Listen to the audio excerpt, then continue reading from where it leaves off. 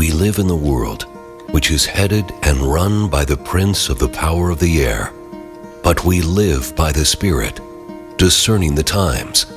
For he who is spiritual discerns all things. Sharpen your discernment. Build your faith. Listen to the Word and World Team.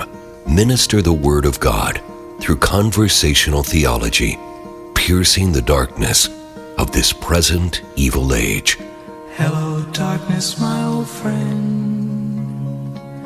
I've come to talk with you again, because a vision softly creeping left its seeds while I was sleeping, and the vision that was planted in my brain still remains within the sound of silence.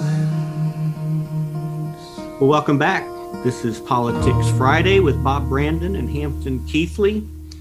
And we're going to be talking about James Madison today, I believe. We're going to get to it, Hampton, but I got some burning issues that we need to touch on before we get there. Okay. We had a conversation prior to coming on the broadcast here, but my spirit is so disturbed, and it's hard emotionally to wrap your brain around what I think is actually happening in our country.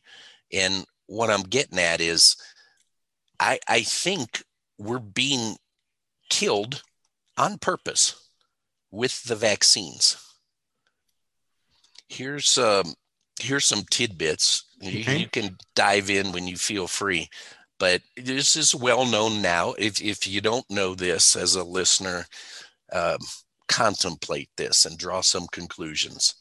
So the Congress is getting ready to pass this mandate that everybody has to be vaccinated. Of course, you see that mandate in different forms. Biden has put that out to different companies and different national industries and institutions and so on have done that. But the Congress is getting ready to pass that mandate, except for a group of people. Who do you suspect, Hampton, that they might have an exemption for? Illegal aliens? Perhaps. I don't know if there are more exemptions, but what I'm referring to is they're exempt. Oh, Congress is exempt? Yeah. Now, why would you do that? If your whole motive is this is the biggest health thing, we've got to do this to stop this pandemic, everybody has to be vaccinated except us. Why take that stance? Yeah, that doesn't make any sense to me. Well, unless you're looking at it like I'm looking at it, like they know what the vaccine's doing and they want it to accomplish its goal, and they don't want to be killed. Then it would make perfect sense. Yeah, it would. That's too horrendous to contemplate, though. I know those are such strong statements, and yet that is a reality. They did exempt themselves. What other motive could you posit, given what we're seeing in not, of course, in any kind of mainstream media way? They're complicit in the whole thing. They're very on board with what's going on. So if your normal news channels are mainstream, you're not going to hear this. But the things that I'm looking at are staggering in their implications. For instance, the latest check I did on the CDC website, which, I mean, they're a government institution, so I don't know how much I trust them, other than there's still probably a couple decent people there, right, that haven't sold their souls to the devil. But the most recent number I saw for deaths from the vaccine was 15,000. And that was up 3,000 from when I looked at it a month ago. Mm-hmm. So if you combine that, 15,000 people have died of the vaccine. The way they know that, just to elaborate on this a little bit, is it gets reported to them. and so has the vaccine. Within a couple days, they die of something that was, not on the radar, right? They were healthy people. They didn't have issues. They got the vaccine. They died of a heart attack. And so sometimes that gets reported through the adverse events that gets reported to the CDC. So that's how they come up with their number, except they also have a report on the CDC website of how many of those events actually get reported to the CDC. So for instance, if I got the vaccine tomorrow and died 2 days later, I don't think my wife is going to call the CDC, right? No. I mean, you're horrified. You're so tied up with all the things that follow after a tragic death, right? It's not your first thought, oh, let me go call the CDC.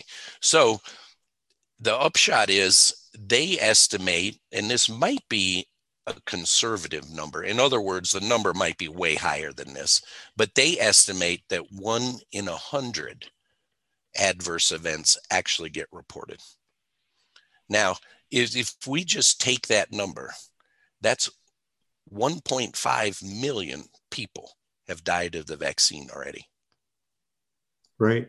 Well, I have a paramedic friend that told me that he's taken 16-year-olds dead from heart attacks 2 hours after the vaccine to the hospital and said, we need to report this. And they said, we're not reporting it. He's not considered vaccinated until at least 14 days after the vaccine. Yeah. And so how many times, that's just, one guy that I know, how many times is that happening across, the country? I have another friend who's a data analyst for a hospital, and he said they're not reporting these things. Correct. So I tend to think that 1.5 million is probably low. And if you add to that, not just what you contributed there, but the fact that, well, how do you know that was the result of a vaccine? So-and-so dropped over dead. Well, now and then people do that unexpectedly, right? So I think the reporting is vastly underreported. Right. And even at that, you're looking at 1.5 million people. And now let's toss this in the mix.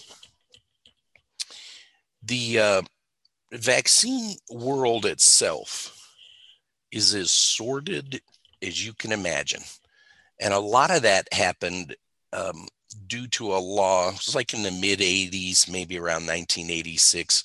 Conservative guys, actually, at least by designation, maybe they're rhinos, Republican in name only, but Evan Bayh and Robert Dole, right. Bayh was from Indiana, and they passed a law that Reagan signed it.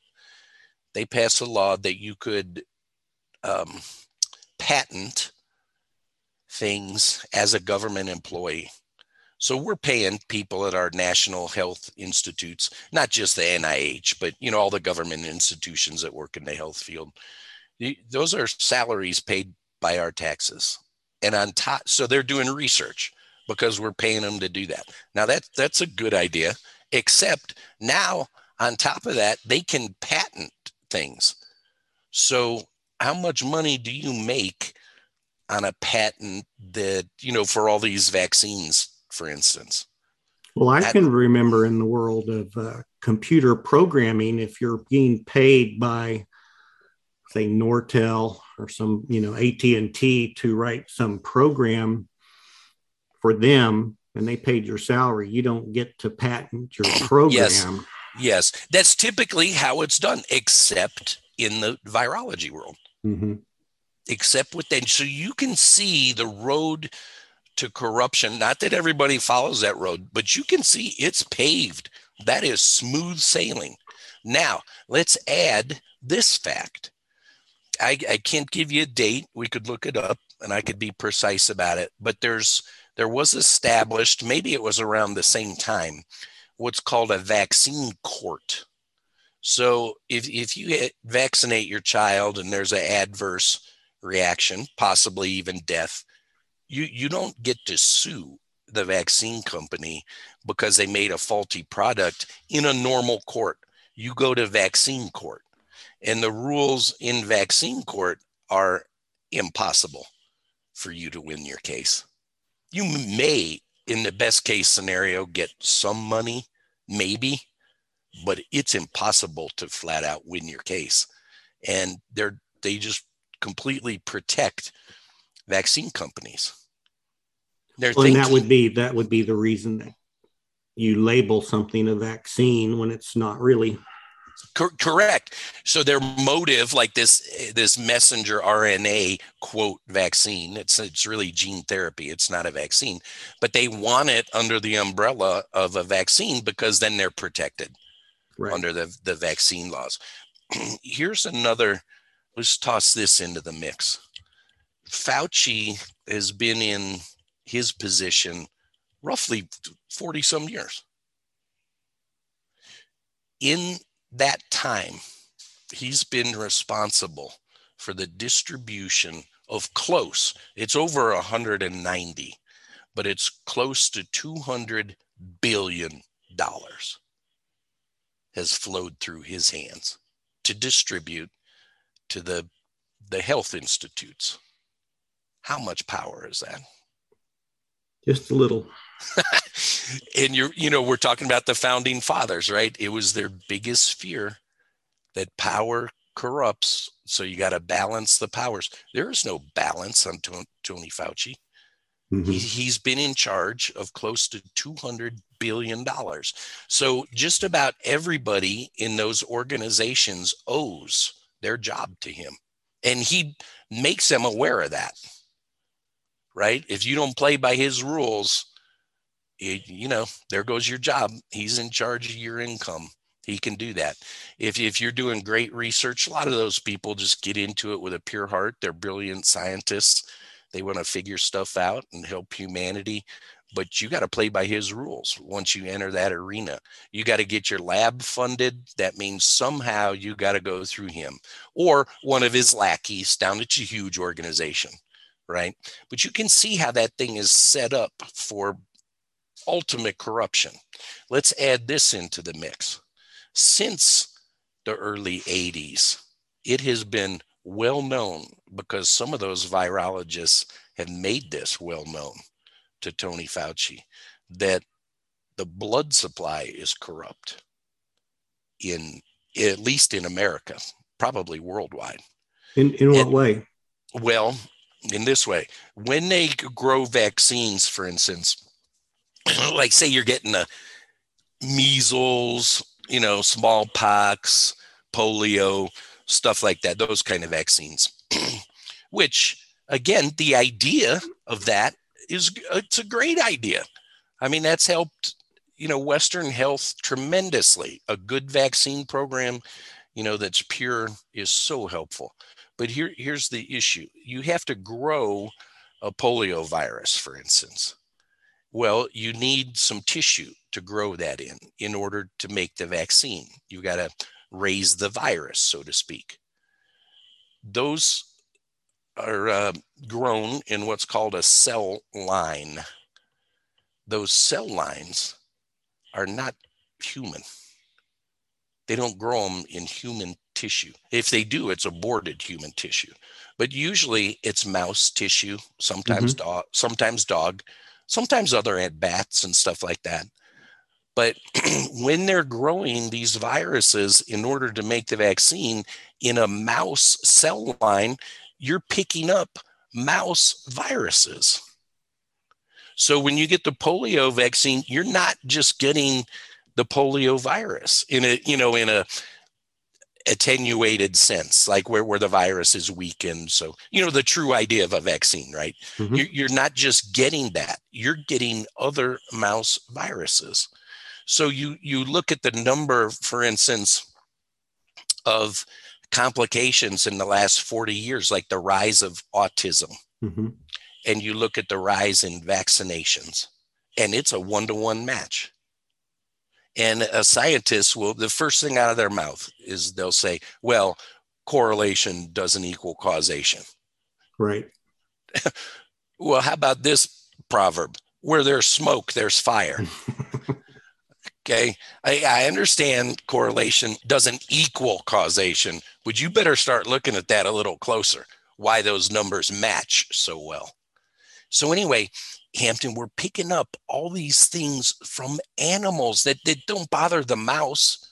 You know, their species is used to that. They deal with it. It's not debilitating to them. You start putting mice virus in humans, and it's bad news.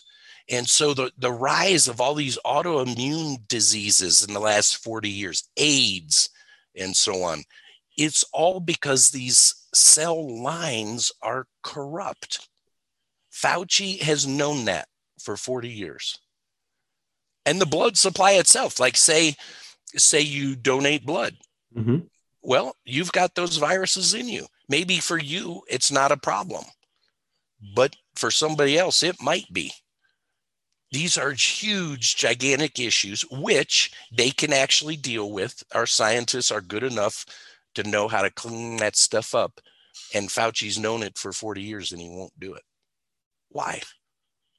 Why would you not purify it? Why would you not wipe out most of these diseases? I mean, the answer to that is so horrifying, right?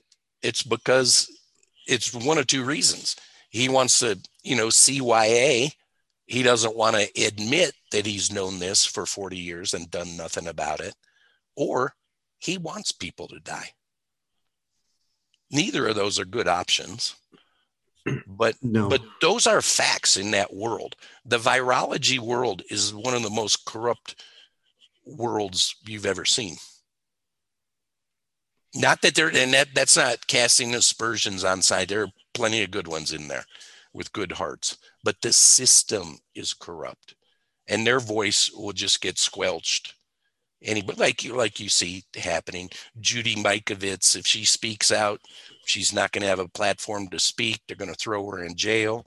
They're going to put up all sorts of, internet news that, oh, she's a weirdo. She doesn't know what she's talking about. She knows exactly what she's talking about. Yeah. And she's not alone. There's other people that are at her level all saying the same things. Frank Rossetti, Montagnier in France, Nobel Prize winner for really suppressing AIDS, doing the pioneering work on that. And Rossetti has the award. He's worked with Mikovits for years. They worked together in the Sabla. One of the two greatest scientific discoveries of the last 100 years, Rossetti. These aren't minor players, and they're all saying the same thing, that this is insane. It's killing people, and the power players are staying silent about it for some nefarious reason. It's staggering, Hampton.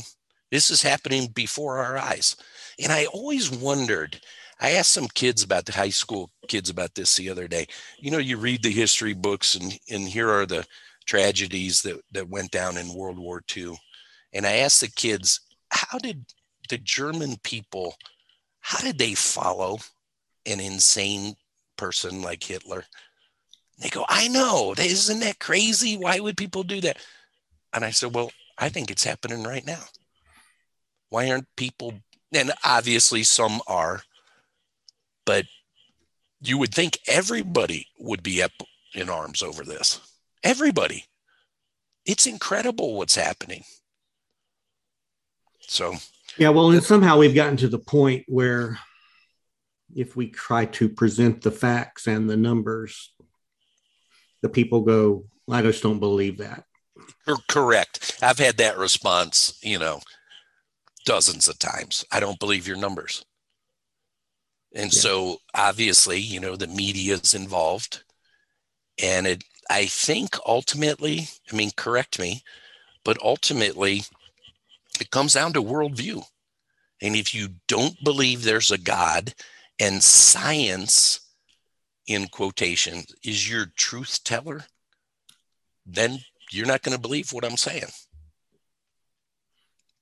And and that doesn't make sense because the data, the numbers are the science. Yeah. And they're minimized. You know what I mean? I think the numbers are worse than I'm even saying. Yeah. But it seems like you can validate those. What motive does the CDC have to lie to you as far as, like putting too many deaths down there? They have no motive to do that. So I'm sure that number 15,000 we're seeing is the tip of the iceberg. It's not the real number. They have no motive to tell you the huge number.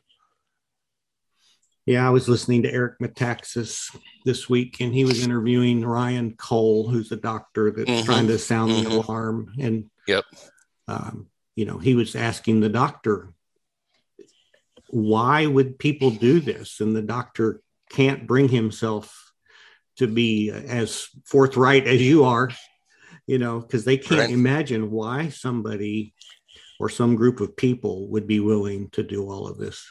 I understand that. I really do get that response. It's hard for me to wrap my brain around that. But so what I have is a critical part of my worldview, being a devout believer, is that ever since Genesis 3, mankind is fallen. The evil knows no bounds. The reason we don't see even greater evil is because God restrains it. But it's not impossible for me to believe that people would be that evil. Well, and then the Bible talks about him removing the restraining influence or the restrainer. That's coming in the end times. And yes. Now maybe, you tend to think about that if you're like me, not a super thinker, right? Just a kind of an armchair theologian. Oh, he will remove it. You think that's an instantaneous thing. Maybe that's, the truth of the statement, right? He will remove the thing that's restraining evil. I would take that as a ministry of the Holy Spirit. But maybe that's a process. Well, he turned them over to a depraved mind. And so here we are. But if you don't have that worldview, it is so hard to think if people would actually do this. Here's another factor in the whole thing. There are many, many movers and shakers, power players in the world that think we're overpopulated. Yeah. And you can see them rationalizing murder that way. Right? They don't think of it as murder. They think of it as we need to reduce the population. Yeah. And I heard of the guide stones in Georgia somewhere where they've got these pillars that are like Stonehenge. And they have their principles or their list of goals. And one of them is to reduce the world population to 500 million. Yeah. So they think of the amount of death that is. What are there? 7.5 billion or so? Yeah. And so you're going to wipe out 7 billion people. And I don't think they would blink an eye at that. Of course, they don't see themselves as people to be eliminated, right? But that's what I see happening. So all that to say, it is horrifying to contemplate these things, but the value, Hampton, of our podcasts is huge, because through our point of view, you can look, in a sense, I don't want to say more than is real, but you can look through the Lord's eyes at the world and see what's going on. And our home is in heaven. We're just sojourners here at this time. But the United States is being taken out of the picture. That's pretty clear to me. Well, and that's the next section in the Nancy Pearcey book. There you go. That's what Christianity has moved to Asia and Africa. Yeah, as main basis. Yeah. So press on with your good word, Hampton. We got to keep getting the word out there in a way that opens people's eyes. More scholarly, I guess I might say, as opposed to just a rant. But it's important to see what's going on. Yeah. So how did that rabbit trail introduction lead us to James Madison? Oh, well, thank you. But so here's how. First, remember, we're going to read a chapter of the Bible. So we're going to read 1 Samuel chapter 2. But the way that leads to Madison is, we've mentioned this, dozens of times, but one of the core beliefs of the founding fathers was that mankind was corrupt, right? The fallen nature of mankind. We spent a whole podcast on that just about. And that doesn't mean that people are as bad as they could be. I don't want you to walk around today looking at every person like they need to be incarcerated forever. But it does mean that it's corrupt. There's nothing any person on their own, in and of themselves, will ever be able to present to the Lord as salvation worthy, right? I'm good enough that you should let me into heaven. I'm good enough on my own. One of the passages we've looked at in this regard is the Abimelech passage in the Old Testament, where he ends up with Abraham's wife, Sarah, and his whole kingdom goes barren. And he has a dream. God shows up in his dream, says, well, the reason for the barrenness is you got Abraham's wife. And Abimelech says, well, he told me it was his sister.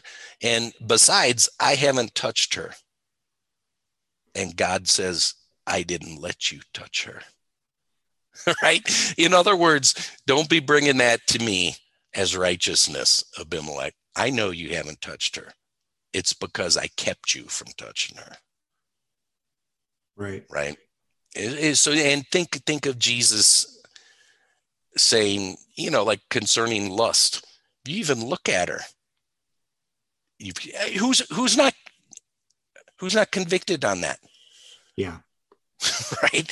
So to get back to James Madison, of all the founding fathers, he was the most dogged on that issue, that people are corrupt. So we need to devise a system with that in mind. So we'll read about that in a minute, but we're going to start with 1 Samuel chapter 2, because thinking of biblical kinds of politics, when you start getting into the kings, you're seeing politics in the Bible front and center, aren't you? Right. I mean, it's government. And so we start with Samuel because that's where the first kings, Saul and then David, are introduced, and you can see their context. So at the historical time of 1 Samuel chapter, at the beginning, chapter 1 and chapter 2, we're still in the period that we would call the judges, which doesn't mean like Supreme Court justices, right?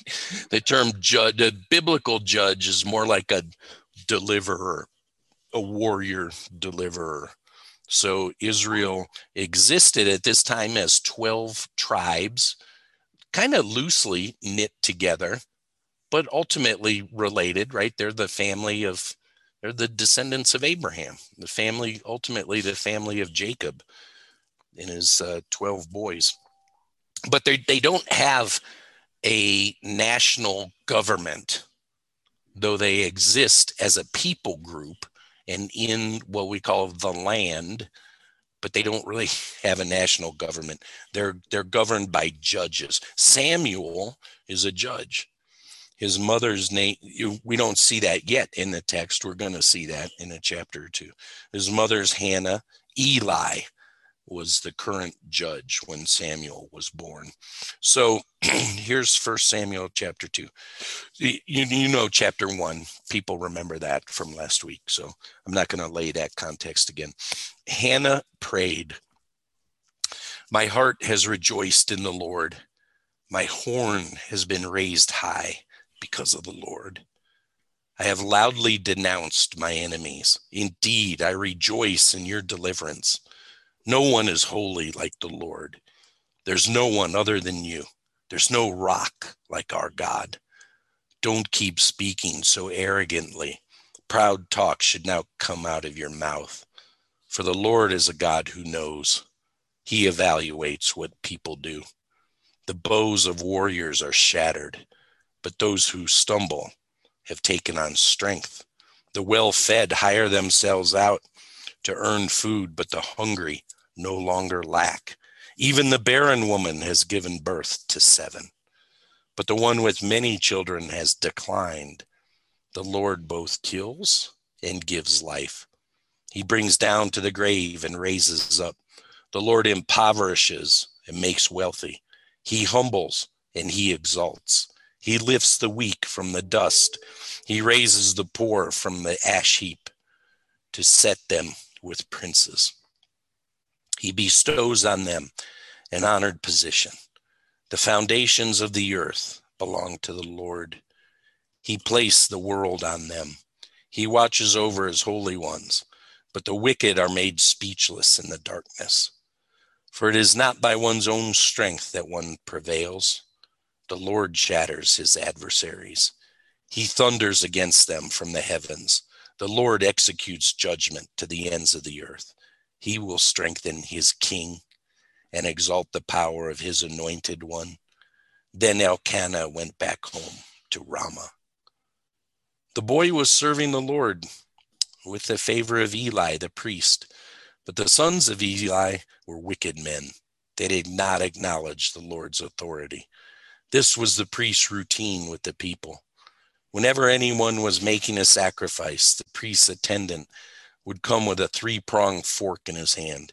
Just as the meat was boiling, he would jab it into the basin, kettle, cauldron, or pot. Everything that the fork would bring up, the priest would take for himself. This is how they used to treat all the Israelites who came there to Shiloh. Also, before they burned the fat, the priest's attendants would come and say to the person who was making the sacrifice, "Give some meat for the priest to roast. He won't accept boiled meat from you, but only raw." If the individual said to him, "They should certainly burn the fat away first, then take for yourself whatever you wish," he would say, "No, give it now. If not, I'll take it by force." The sin of these young men was very great in the Lord's sight, for they treated the Lord's offering with contempt. Now Samuel was ministering with favor of the Lord. The boy was dressed in a linen ephod. His mother used to make him a small robe and bring it up to him from time to time when she would go up with her husband to make the annual sacrifice. Eli would bless Elkanah and his wife, saying, "May the Lord establish descendants for you from this woman, in place of the one that she dedicated to the Lord." Then they would go to their home. And indeed, the Lord attended to Hannah. She got pregnant and gave birth to 3 sons and 2 daughters. But the boy Samuel grew up before the Lord. Eli was very old. He would hear about everything that his sons used to do to all the people of Israel, how they used to go to bed with the women who were stationed at the entrance to the tent of meeting. So he said to them, "Why do you do these things, these evil things which I hear about from all these people? No, my sons, for the report that I hear circulating among the Lord's people is not good. If a man sins against a man, one may appeal to God on his behalf. But if a man sins against the Lord, who can intercede for him then?" But Eli's sons would not listen to their father. Indeed, the Lord had decided to kill them. However, the boy Samuel was growing up and finding favor both with the Lord and with people. Then a man of God came to Eli and said to him, "This is what the Lord has said. I plainly revealed myself to your ancestors' house when they were slaves to the house of Pharaoh in Egypt. I chose your ancestors from all the tribes of Israel to be my priests, to offer sacrifice on my altar, to burn incense, and to bear the ephod before me. I gave to your ancestors' house all the fire offerings made by the Israelites. Why are you scorning my sacrifice and my offering that I commanded for my dwelling place? You've honored your sons more than you have me, by having made yourselves fat from the best parts of the offerings of my people Israel. Therefore, the Lord, the God of Israel, says, I really did say that your house and your ancestors' house would serve me forever. But now the Lord says, may it never be. For I will honor those who honor me, but those who despise me will be cursed. In fact, days are coming when I will remove your strength and the strength of your father's house. There will not be an old man in your house. You will see trouble in my dwelling place. Israel will experience blessings, but there will not be an old man in your house for all time. Any man of yours that I do not cut off from my altar, I will cause his eyes to fail, will cause him grief, and all those born to your family will die by the sword of man. This will be a confirming sign for you that will be fulfilled through your two sons, Hophni and Phinehas. In a single day, they both will die. Then I'll raise up for myself a faithful priest. He'll do what is in my heart and soul. I will build for him a lasting dynasty. He will serve my chosen one for all time. He will serve my chosen one for all time. Everyone who remains in your house will come to bow before him for a little money and for a scrap of bread. Each will say, assign me to a priestly task so I can eat a scrap of bread. That was chapter 2. What stood out to you, Hampton? Well, it seems pretty appropriate to what we were just talking about and the corruption of the leaders. There you go. There you go. You know, we are going to get to James Madison. A number of things stood out to me, but one kind of fun one for me. So my mom growing up was, I was not raised in a Christian household, but my mom was a reader. She worked for a bookstore as a reviewer.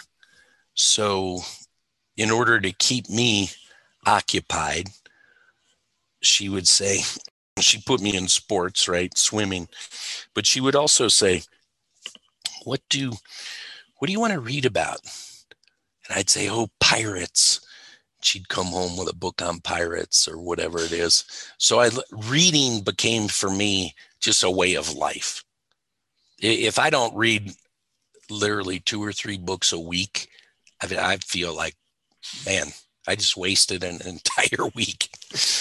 But and I like fiction. You know, of course, I study the Bible, you know, as much as I can.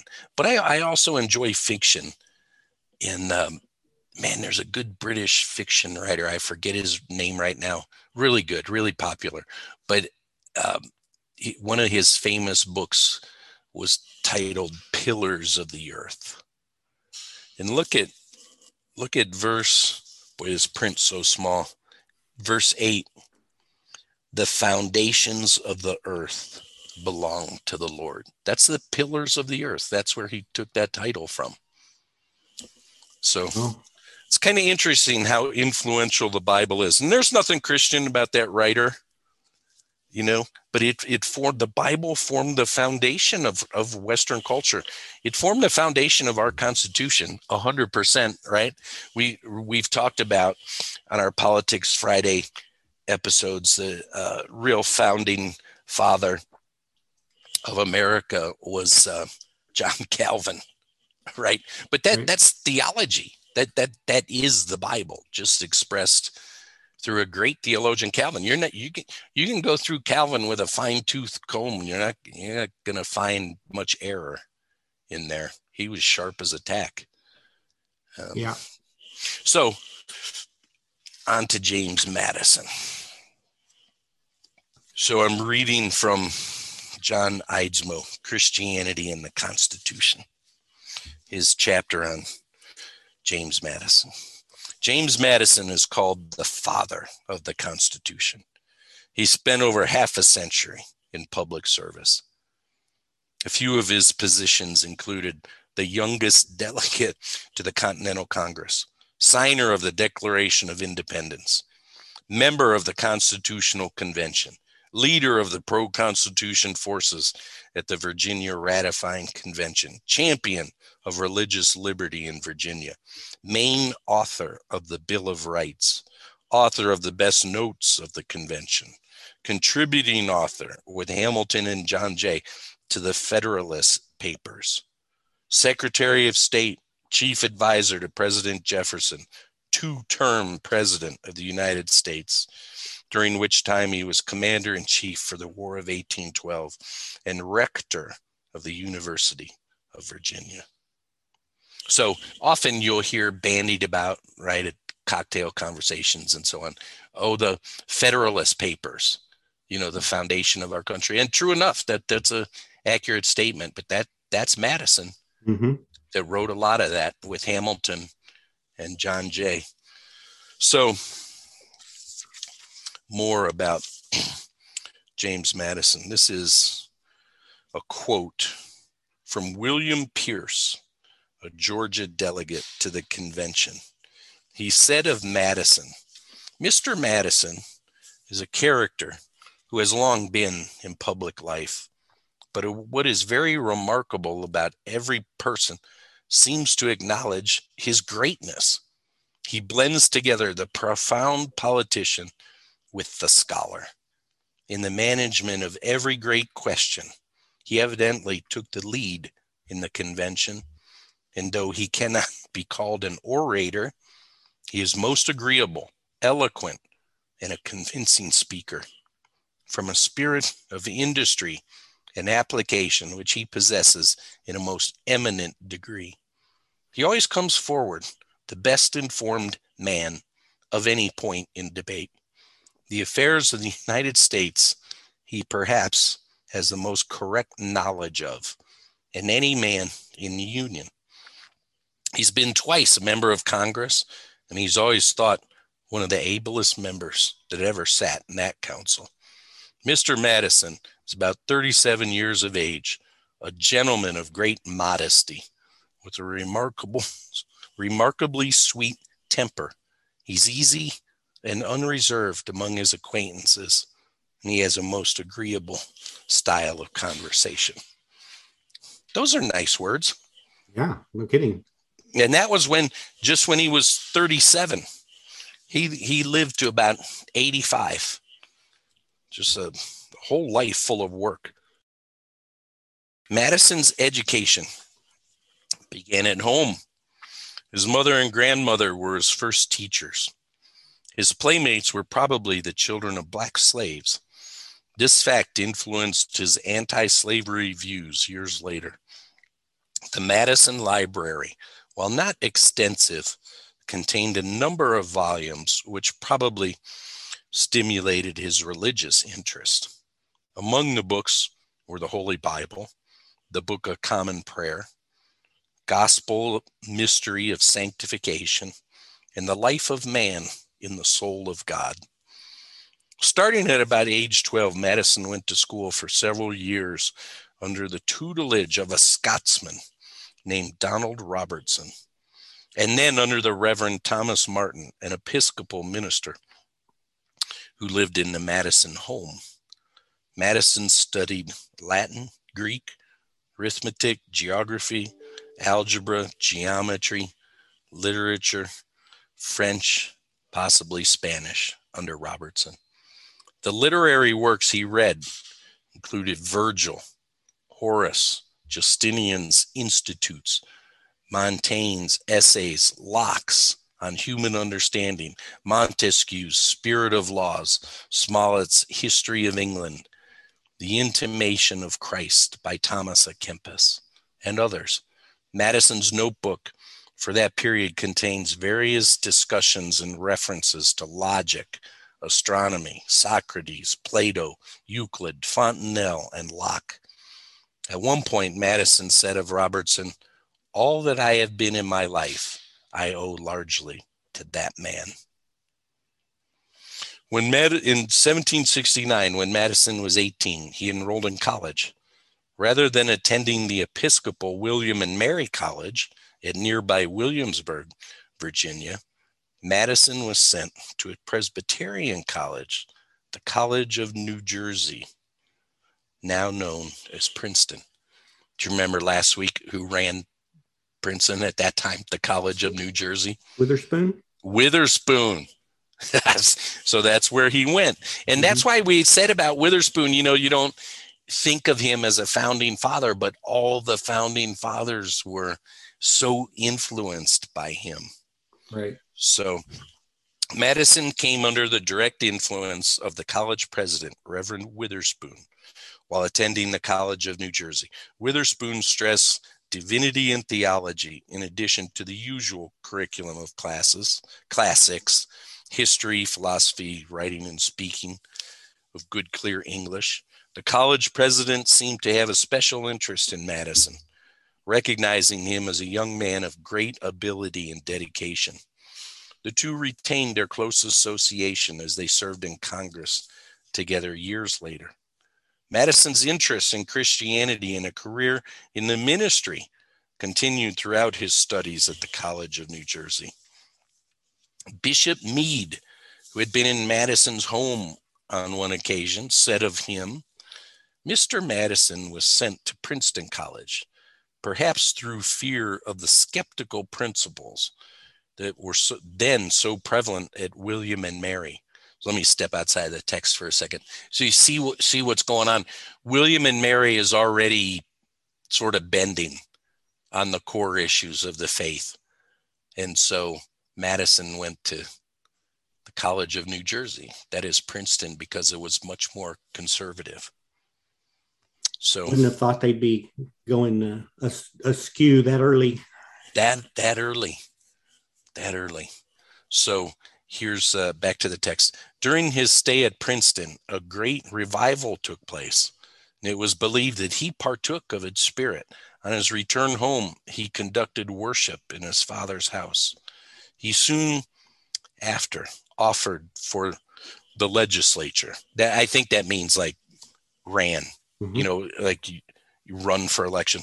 And it was objected to him by his opponents that he was better suited to the pulpit than to the legislative hall.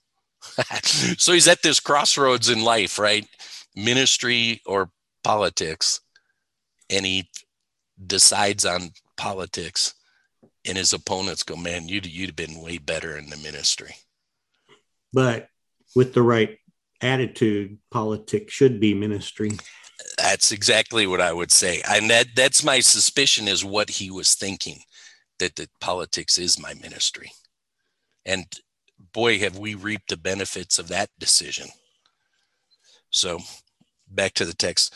Madison's closest friends at college were also of a religious nature, and like Madison, combined their religious interests with law and politics. William Bradford studied divinity, but later chose law as a career. Samuel Stanhope Smith became a Presbyterian minister and was Witherspoon's successor as president of the College of New Jersey. John Blair Smith, the Presbyterian minister, became president of Hampden-Sydney College. Caleb Wallace, ordained a minister in the Presbyterian Church, later became a lawyer and justice of the Supreme Court of Kentucky. So all his closest friends had those same decisions. Half of them go to the ministry, half of them go into politics. Sometimes they do both. Madison received a baccalaureate degree from the College of New Jersey, September 29th, 1771. Still planning a theology career, he continued his education with graduate studies. He remained at Princeton for another half year or so of study under Dr. Witherspoon's direction, adding a little Hebrew to his knowledge of classical languages and literature, reading in theology, and continuing his inquiries into a moral philosophy and political history and thought. He then returned to his family estate, Montpelier, and continued theological studies. Some updated Bible study notes, which appear to be from this period, have been preserved. Parts of the notes are quoted from William Burkitt, Expository Notes with Practical Observations on the New Testament, of our Lord and Savior, Jesus Christ. So then Eidsmoe lists, a bunch of these notes, so you can see Madison writing in his Bible, his notes on the text that he's reading. It's kind of interesting. Yeah. So we today have the Net Bible with all his notes. I suppose back in the day we could have had the Madison Bible. Right.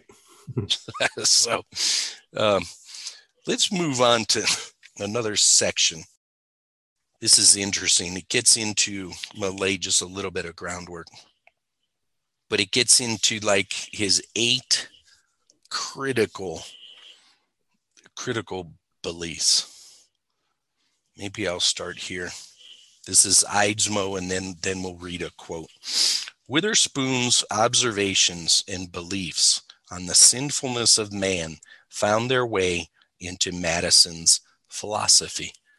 Remember when you asked me, so what's the link between that rabbit trail and Madison? The sinfulness of man. That's the link. Madison also saw that a successful government must be based on a realistic assessment of human nature. So here's the Federalist. This is number 51, written by Madison. Here's a paragraph from that. Ambition must be made to counteract ambition. The interest of the man must be connected with the constitutional rights of the place. It may be a reflection on human nature that such devices should be necessary to control the abuses of government. But what is government itself but the greatest of all reflections on human nature? If men were angels, no government would be necessary. If angels were to govern men, neither external or internal controls on government would be necessary. In framing a government which is to be administered by men over men, the great difficulty lies in this. You must first enable the government to control the governed, and in the next place, oblige it to control itself. So you can see how that fundamental idea of the corrupt nature of mankind was the basis of everything Madison thought. Yeah. How about this sentence again? Let's consider it. But what is government itself but the greatest of all reflections on human nature?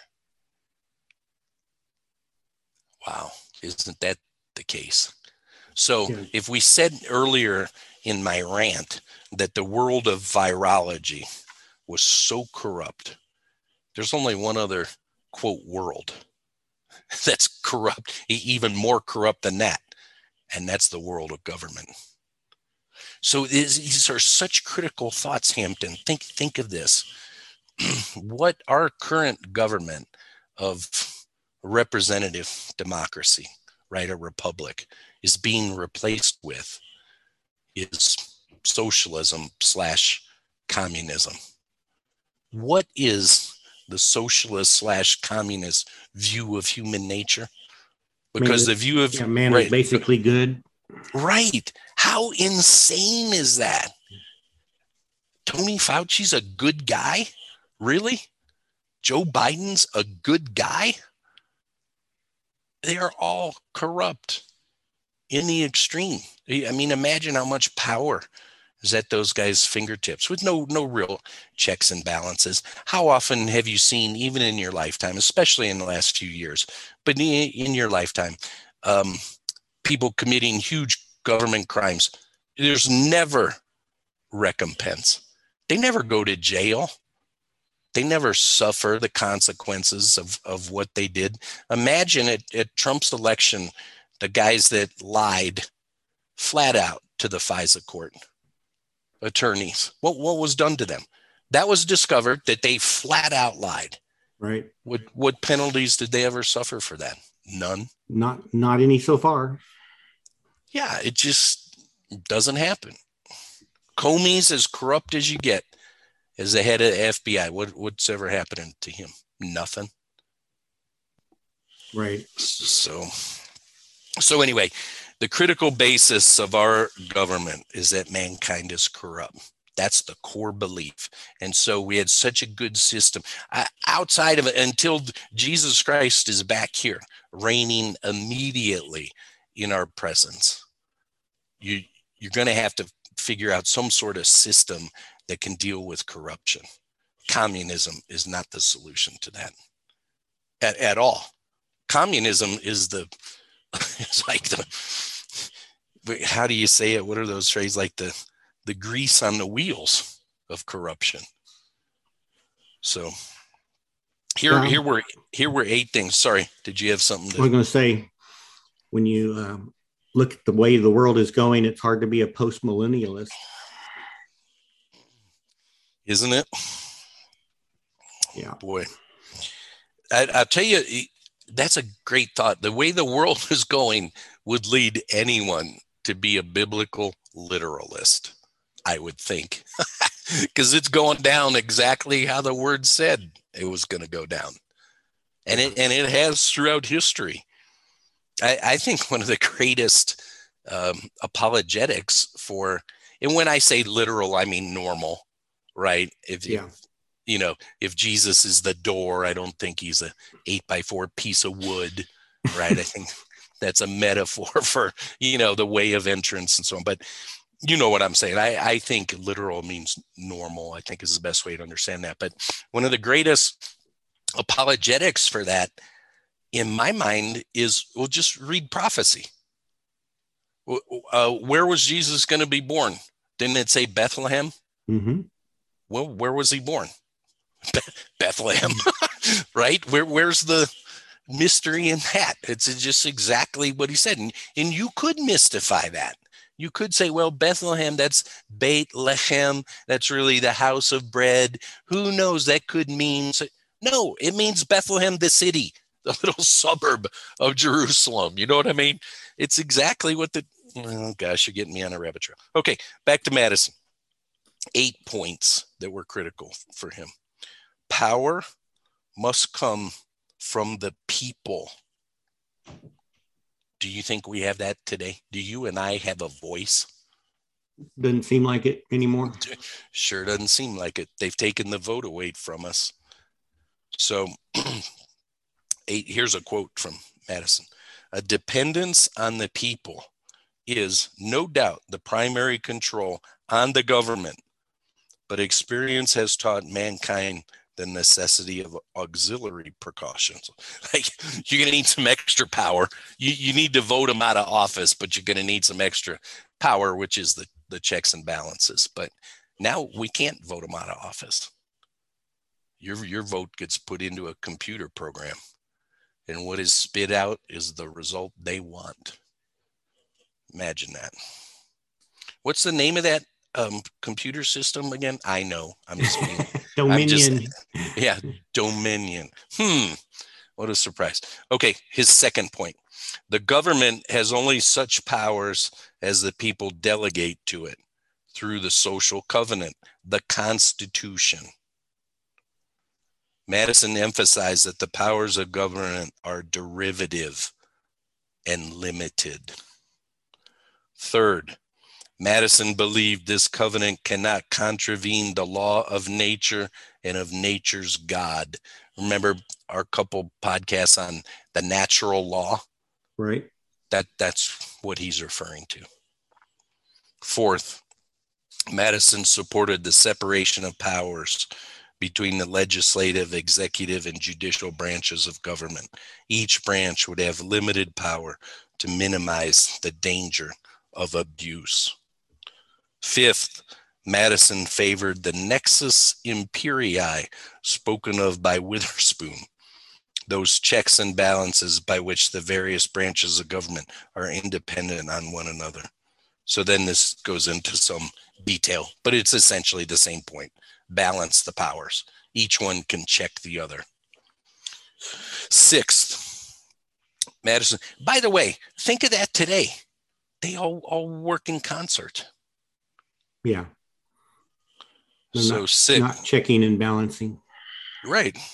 So sixth, Madison saw the bulwark of free government in the multiplicity of interests that prevailed across America. If no one person or group of persons usurped too much power, each could check the other and keep everyone under control. This multiplicity of interests, he said, would work best if there existed in society so many separate descriptions of citizens as will render an unjust combination of a majority of the whole very improbable, if not impracticable. I'm going to pause there for a second, and then we'll take on the next two. You know what's a fascinating study, Hampton, is the Federal Reserve. Right. That was established maybe 1914, 1915, maybe around there somewhere. Yeah. At that time, in our nation's history, I'm just guessing at these numbers. I bet they're ballpark. I think the wealth of the United States, the percentage of wealth in the U.S. that was in about 8 people's hands was about 90%. You know, think of, for instance, John Rockefeller, that around that time, around 1900, 1905, had over $250 billion in 1905, Hampton. Oh my. Imagine what a dollar then was compared to today. Yeah. He had over 250 billion. Starting out, by the way, little plug, in Cleveland, Ohio. He's from New York, but as a young guy, late teenager, went to Cleveland. Knocked on doors. Was penniless. Knocked on doors for months. Hey, do you need any help? I can do your books. I can do XYZ. I'll do anything you want. For months.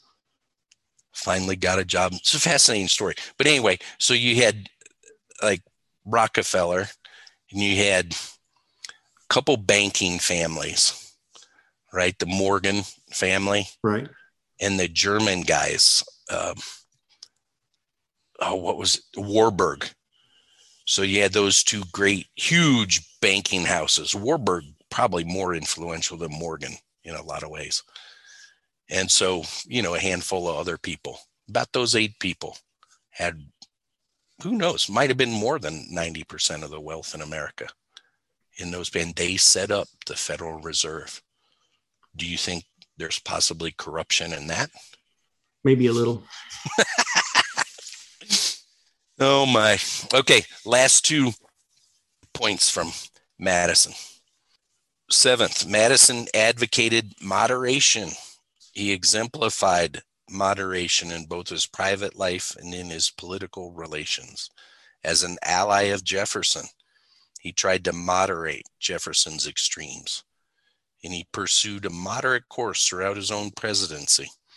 His personality seemed to bespeak moderation. Last point, he opposed slavery. Kind of interesting. He had slaves, but he opposed slavery. Some of what he was thinking was, if I send you out into the world, that's actually not going to be that good for you. That's why I know that sounds weird, but that was his thinking. I mean, he cared for them. Here's a quote from Paul Jennings, slave born and raised on Madison's estate. He says this: Mr. Madison, I think, was one of the best men that ever lived. I never saw him in a passion, never knew him to strike a slave, although he had over 100. Never would he allow an overseer to do it. Whenever any slaves were reported to him as stealing or cutting up badly, he'd send for them and admonish them privately. Never mortify them by doing it before others. They generally served him very faithfully. I don't think he drank a quart of brandy in his whole life. For the last 15 years of his life, he drank no wine at all. So that's a slave. Mm-hmm. Talking about Madison. Those were very difficult times. I'm not defending it. I'm just saying I don't think it's as easy as people think to come out of that sort of culture. He was opposed to slavery. Yeah. Good. Yeah. So that's Madison. There's more we could say, but that's Madison. I just get,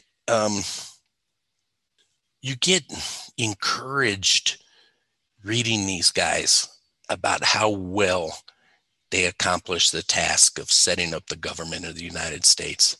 That's on the one hand.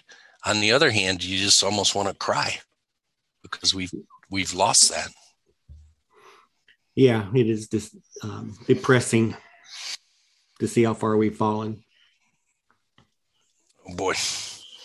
Okay, Hampton, you rabbit trailed me today. I don't think it was my fault this time. So, well, okay. Until next time. Thank you. I'll talk to you later. Bye-bye.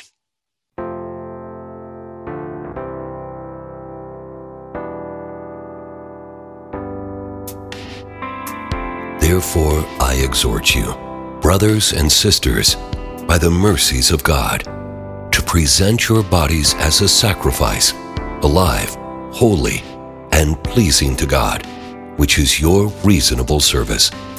Do not be conformed to this present world, but be transformed by the renewing of your mind, so that you may test and approve what is the will of God, what is good and well-pleasing and perfect.